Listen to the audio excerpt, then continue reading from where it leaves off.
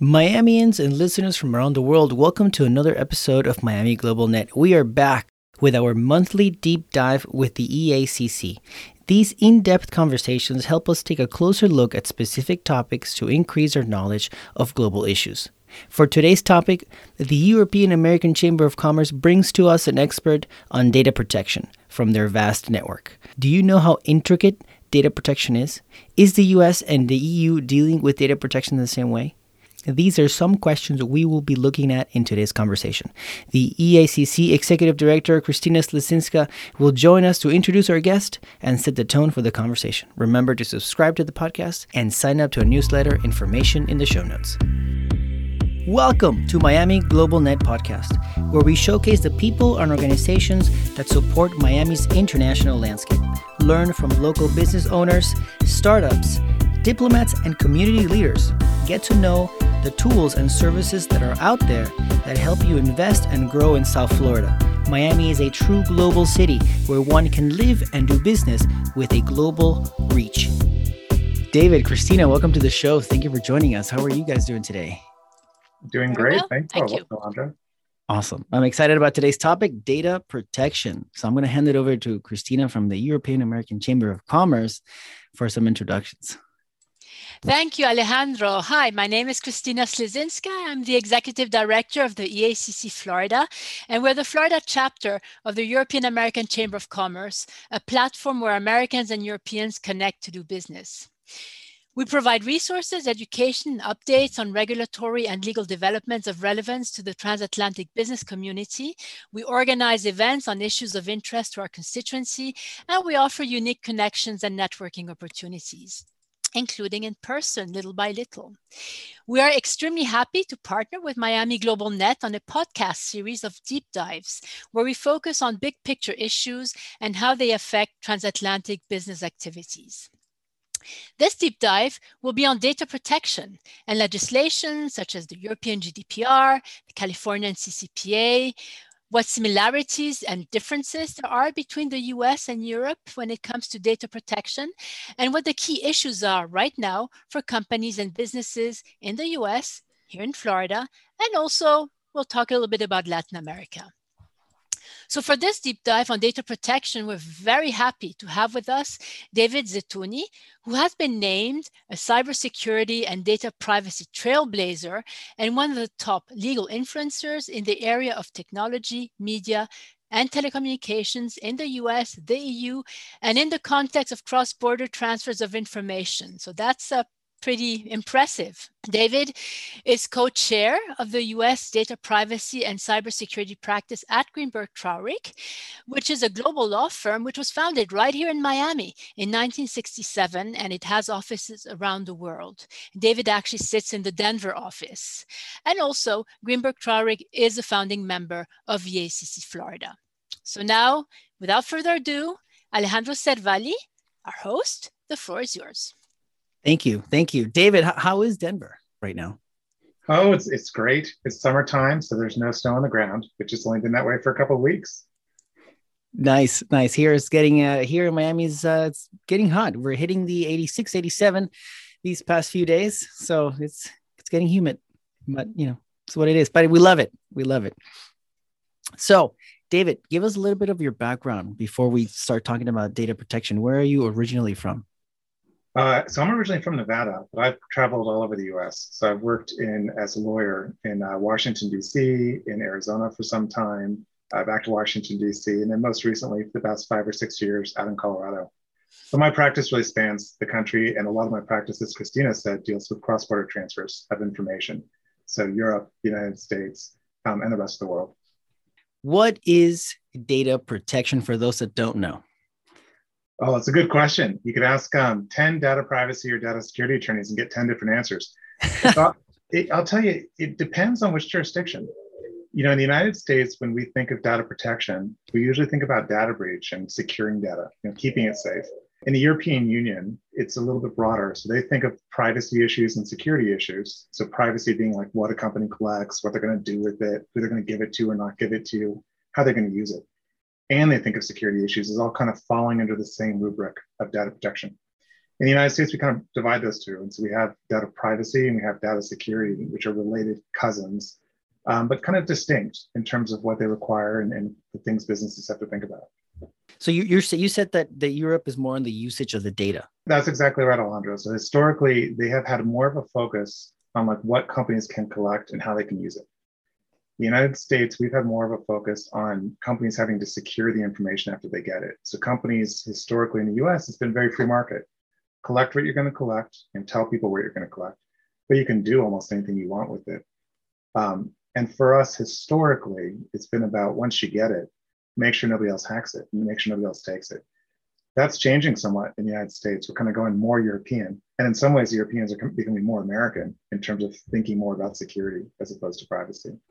Historically, is that the case because a lot of, I guess, more of the hacking or the stealing of data has happened here in the States? No, not necessarily. So there are some statistics which suggest that, but they're kind of flawed. So sometimes the Europeans, they used to point to the United States and say, you guys have so many data security breaches. You know, the real cause of that, the reason behind it is that we had to report our data breaches historically. So for the last 10 years, we've had laws for companies if they've been breached, certain types of breaches, they have to report it. So it always looked like we had more in the United States. They didn't have those laws in Europe. So no company had to report when they were getting hacked into. They just got a broad data breach law in 2018. So for the past 3 years, it looks like breaches are just skyrocketing in Europe. And in fact, that's not what's happening. What's happening is they were always happening. People just weren't reporting it. But there is that, I think historically why this difference, in the United States, we just are so much more free market oriented historically about what companies can do with things that they collect. And in Europe, there's a bit of a history, it goes back to World War II and the Holocaust about governments and companies tracking individuals and that privacy issue about like, should you know what people's religion is? Should you know where they are? Should you know what their health issues are? I think that's always in the back of the European consciousness in a way that in the United States, we don't have those same scars. We don't have those same issues that came out of World War II. And I think you can really track data privacy issues in Europe that far back to kind of the 40s and the 50s coming out of World War II. So now it kind of makes sense. It does. So data protection, how is that important for businesses? Why is it important for businesses? Oh, so many reasons. Where to start? So, you start in the United States with trust.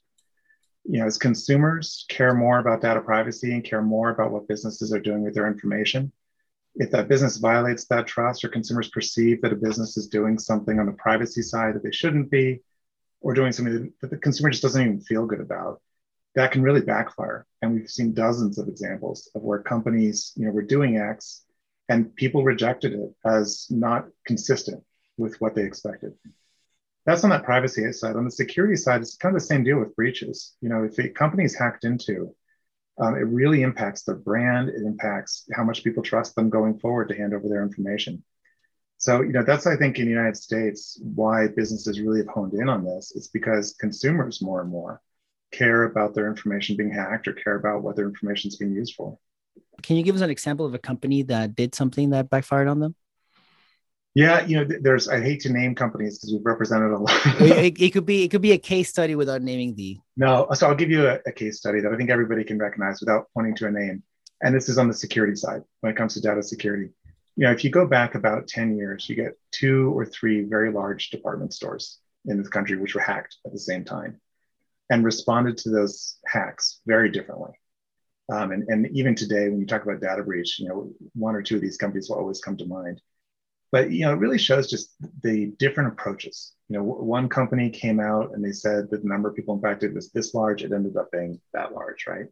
Another company came out and said, no, look, we're not going to come out with a number of how many people until we have definitive evidence. It ended up being a lot smaller than what everybody thought. One company offered everybody coupons to come back to the store. I think that backfired. Nobody wants to hear that their credit card's been taken. Here, have a $10 off coupon. Other companies stayed away from that. And they said, no, this is too important to be, doing a sales promotion or something that might be perceived. There's a lot of those kind of case studies where you see how businesses are trying to interact with people to really understand like what people care about and what people want of the business. And you can almost look at anything, whether you look at your iPhone, your computer, your software, department stores, retailers, every company is kind of struggling with these issues about what they collect and what they should be collecting, what they should be tracking and how they should be using it. So, talking about the differences, I know you mentioned a couple of differences between Europe and the US. The GDPR, the General Data Protection Regulation in Europe. Big Can, deal. can you tell us about it? It seems to be a buzzword. If you're looking for seismic shifts in the world of data privacy and data security, that's your seismic shift. That's the number 10 on the Richter scale. So Europe has had data privacy laws. Like I said, it goes back almost to the 1940s, 1950s. They had a big data privacy law in the last 20 years that was in place, and then it upgraded. They really kind of passed the GDPR, the General Data Protection Regulation, as the way of kind of moving it forward. And it went into effect in 2018. A lot of it wasn't brand new. A lot of it borrowed from laws that were already into effect, but the penalties were enormous. So what was happening is over the last 20, 25 years, there were a lot of laws on data privacy in Europe, but they didn't have that much penalty. There were a lot of warning letters that go out. GDPR comes along and it says companies may have to pay up to 4% of their gross revenue per year. Which can be enormous. I mean, you take a company with $10 billion in revenue and you look at 4% of their gross revenue, and you're looking at a fine that would dwarf everything that came before it. So that's been the seismic shift. It's this regulation. It applies all across Europe. It did raise the bar on privacy protections, but what it really did was put a lot of power behind these enforcements, so that companies were really quite frightened in terms of trying to comply with these laws. I know that a lot of this social media marketing and all this it's about retargeting, it's collating data, how to use it, who's collecting it, so I'm assuming that GDPR, for example, a lot of people like maybe Facebook, Google, they're all very worried or in the mix, in the conversations. Actually, that's a good question. Where do they fall in these back and forth with regulators? So I think any multinational company, any company is doing business on both sides of the border. GDPR is known to the board. GDPR is known to the C-suite. This concept of what are we doing with data, particularly when you start talking about tech companies, any of them, not to pick on any one particular company, but all the tech companies, they thrive on data. Data is their lifeblood. And so when you have a business where data is your lifeblood and you have a regulation, which is about really regulating, how you collect it, when you collect it, who you collect it from, what you can do with it, who you can send it to, that regulation becomes front and center to a lot of the business strategies. So if you can look at some of the largest enforcement actions right now in Europe, the ones that are in the multi-million or the ones that have percolated up to the highest courts, it's all the companies that you just named. They're involved in it. They are creating the law at the same time that they are creating products. They're pushing the envelope and trying to understand how these laws can be reduced down into things that can actually apply to products. And in the US, we have something similar, the CCPA. We're starting to. Yeah, so that's, you're right on target, Alejandro. So in the United States, historically, we were very focused on data security and data breaches. And then we have our own shift that comes after GDPR, and it's the CCPA, the California Consumer Privacy Act. So right after the GDPR goes into force, California passes the CCPA, and it's this effort by California to try to do something like Europe. And so they enact pieces of kind of the European GDPR. It applies just to California businesses or businesses, companies doing business in California, which happens to be a lot of businesses in the United States. Yeah. And it's the first time you see a state that really tries to do a comprehensive data privacy law that is influenced by Europe. And since then, we now have Virginia, which passed one of their own laws this year, and then my own state of Colorado, which recently enacted their own law this year on data privacy. So we've got 3 states in the United States which are following that European trend of a comprehensive data privacy law. So just Virginia and Colorado and California are the ones with laws like this. That's right. Florida was that close. So everybody thought Florida was going to be the second law even before Virginia. It got pretty far and it died right at the end. And so right now we've got 3 states. It's California, Virginia, and Colorado. And what about countries in Latin America? Are they doing anything for data protection at this scale? Yeah, some of them are and some of them aren't. We got some countries in South America like Brazil, which is really aligned towards Europe. They've passed their own regulation, which is probably the closest in the world to that European structure. And then you have some other countries which are more lax. And they've passed some legislation, but maybe they're not enforcing it. Or they haven't passed legislation and they're closer to the United States. They're closer to kind of more of a free market approach. But I think the country that everybody's watching in South America is Brazil. So the tech industry seems to be booming in Latin America, right? So what are they doing now for data protection? It's all across the board. Some of the tech industry have kind of looked at Europe and treat them very differently from the United States. There's companies which are not going into Europe because of those differences in laws. There's other companies, a lot of the tech industry is located in California. So there's a lot of those tech companies which have really had to adapt their business model to the CCPA, or have business models that may be inconsistent with the CCPA, and they're running some risks right now in terms of trying to see, is it going to get enforced or how's it going to get interpreted, what a court's going to do. What I'd say is most of those tech companies are heavily invested in understanding data privacy at this point. A lot of them have in-house attorneys who are doing this full time. Some of them have entire staff of in-house attorneys doing this full time. And other ones that don't have the in-house capacity, they're just really aware of it. I mean, they're talking to their outside counsel on a weekly basis, if not a daily basis, trying to really figure out those contours. And one of the big changes is they're having to design it into the product. Companies that are coming up with new ideas, new startups. Before, data privacy was like an afterthought. If you go back 3 or 4 years, they come out with a product and they figure it out afterwards for data privacy. A lot of these companies now, data privacy is on the drawing board. If they can't figure out how data privacy plays into the product design, they may not have a viable product at the end of the day. And so it's really kind of pushed its way forward to investors, to founders, to executive team, and then the legal team and the privacy team, the security team. It's kind of infiltrated the entire ecosystem.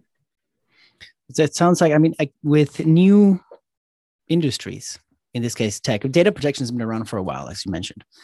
And in new fields, as new ideas and projects and businesses come up, it's like you said, it's like they're out there and then, we need to regulate, right? Or we don't know what's going to happen, stuff like that.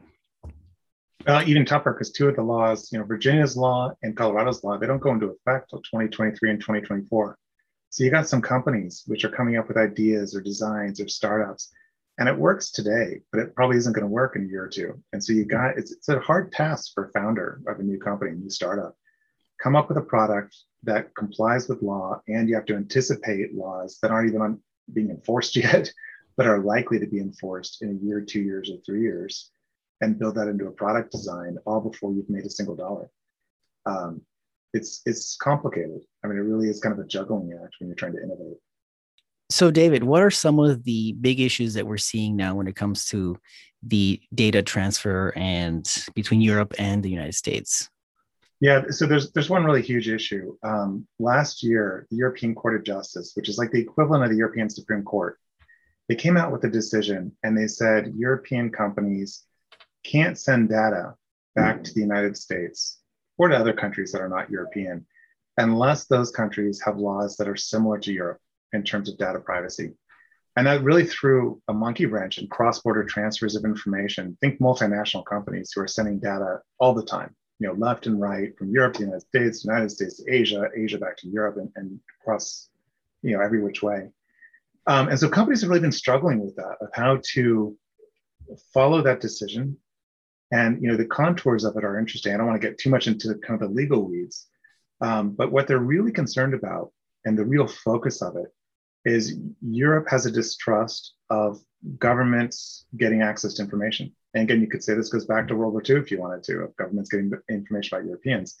And so what the European Court of Justice really pointed to is they said, look, the United States government has too much power to ask companies to give information about Europeans.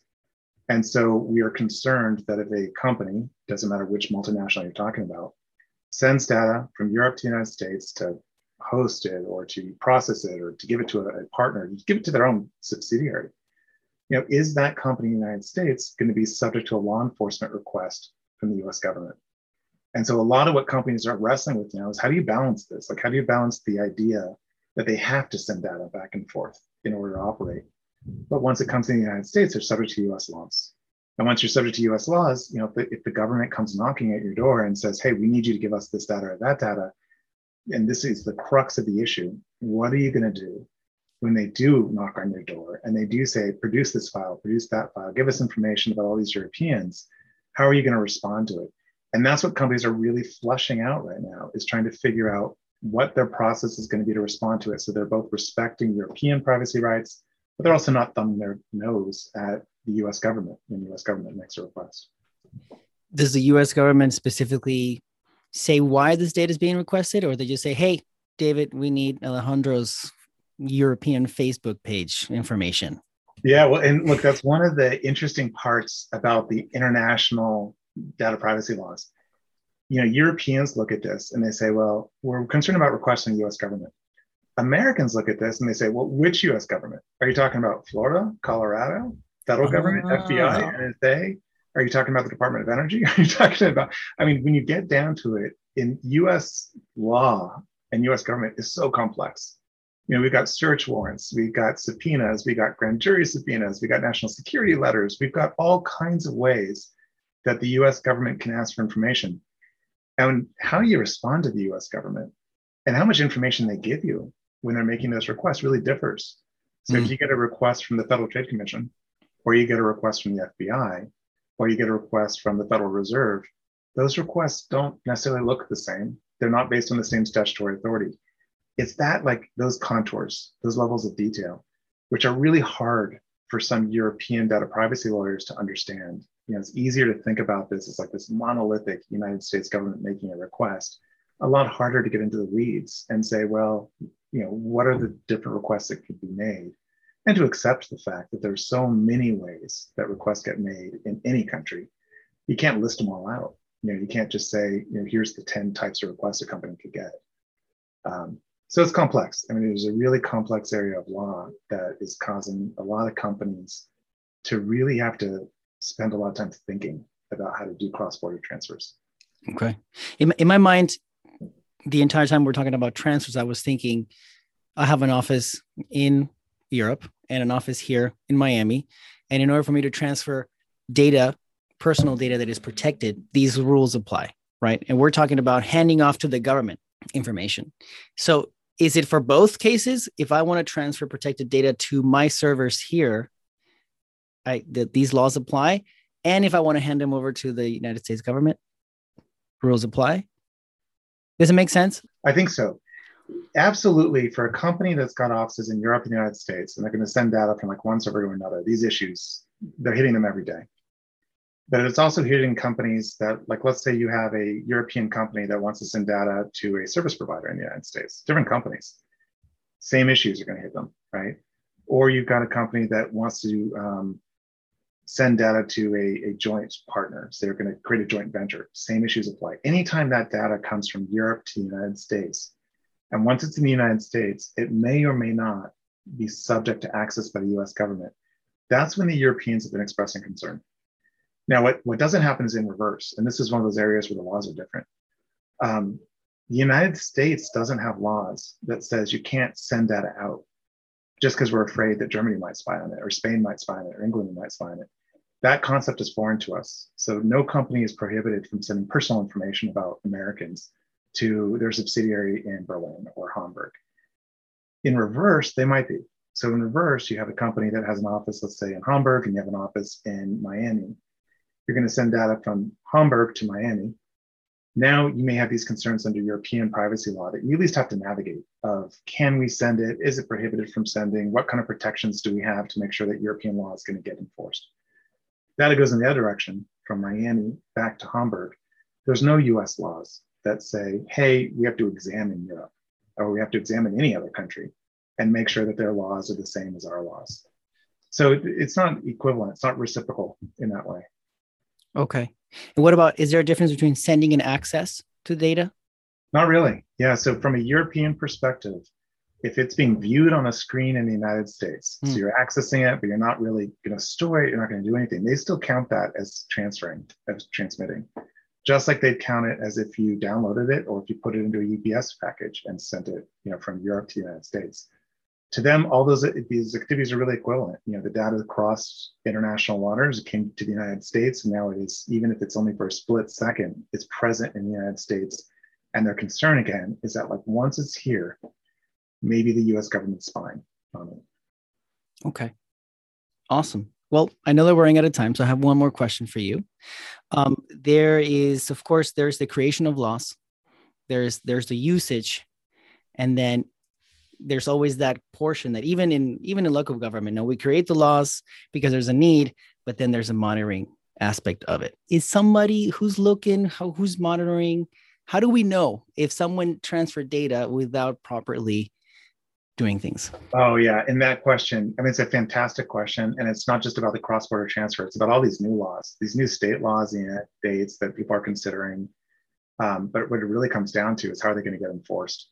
And that's probably, if you look for the one area that's been debated the most, when you start talking about state governments or the federal government or local city governments thinking about doing data privacy laws, that one issue is who's going to enforce it. And on one hand, you could have private individuals who get a sue, which isn't perfect. You know, what you end up from there is a plaintiff's bar that ends up making a lot of money looking for technical violations. Give it to an attorney general or a district attorney and say, hey, the government gets to monitor this. But some of those district attorneys and attorney generals don't have a lot of staff. They may not have a lot of interest in this area, or they may not have the budget to do it. Or you can do what California is trying to do and set up an entirely new agency. So they've created a California Privacy Protection Agency, which has just got their first meeting, I think it was a week ago. There's no perfect solution to it. You know, there really isn't. You could talk about pros and cons with all of it.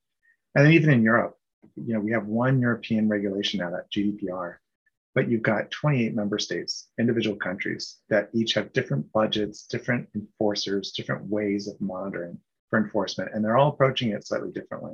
So you see different activities in Ireland than you do in Germany, in Spain, and in France, and so forth. Awesome. David, this has been great. Christina, handing it off to you. Yes, David, this was extremely interesting. I've heard many data protection lawyers explaining data protection. And I mean, I've heard very few who put it so clearly and who really explain the ins and outs and put those weeds into something comprehensible by the majority of us. So many thanks, Alejandro, for inviting us, the EACC Florida, to partner with Miami Global Net on this deep dive on data protection. And many thanks to you, David Zeitouni from Greenberg Traurig, for sharing your expertise and insights on data protection with our listeners. Our next deep dive will be on immigration. You can, of course, find further details about our experts, Miami Global Net and EACC Florida in the podcast notes.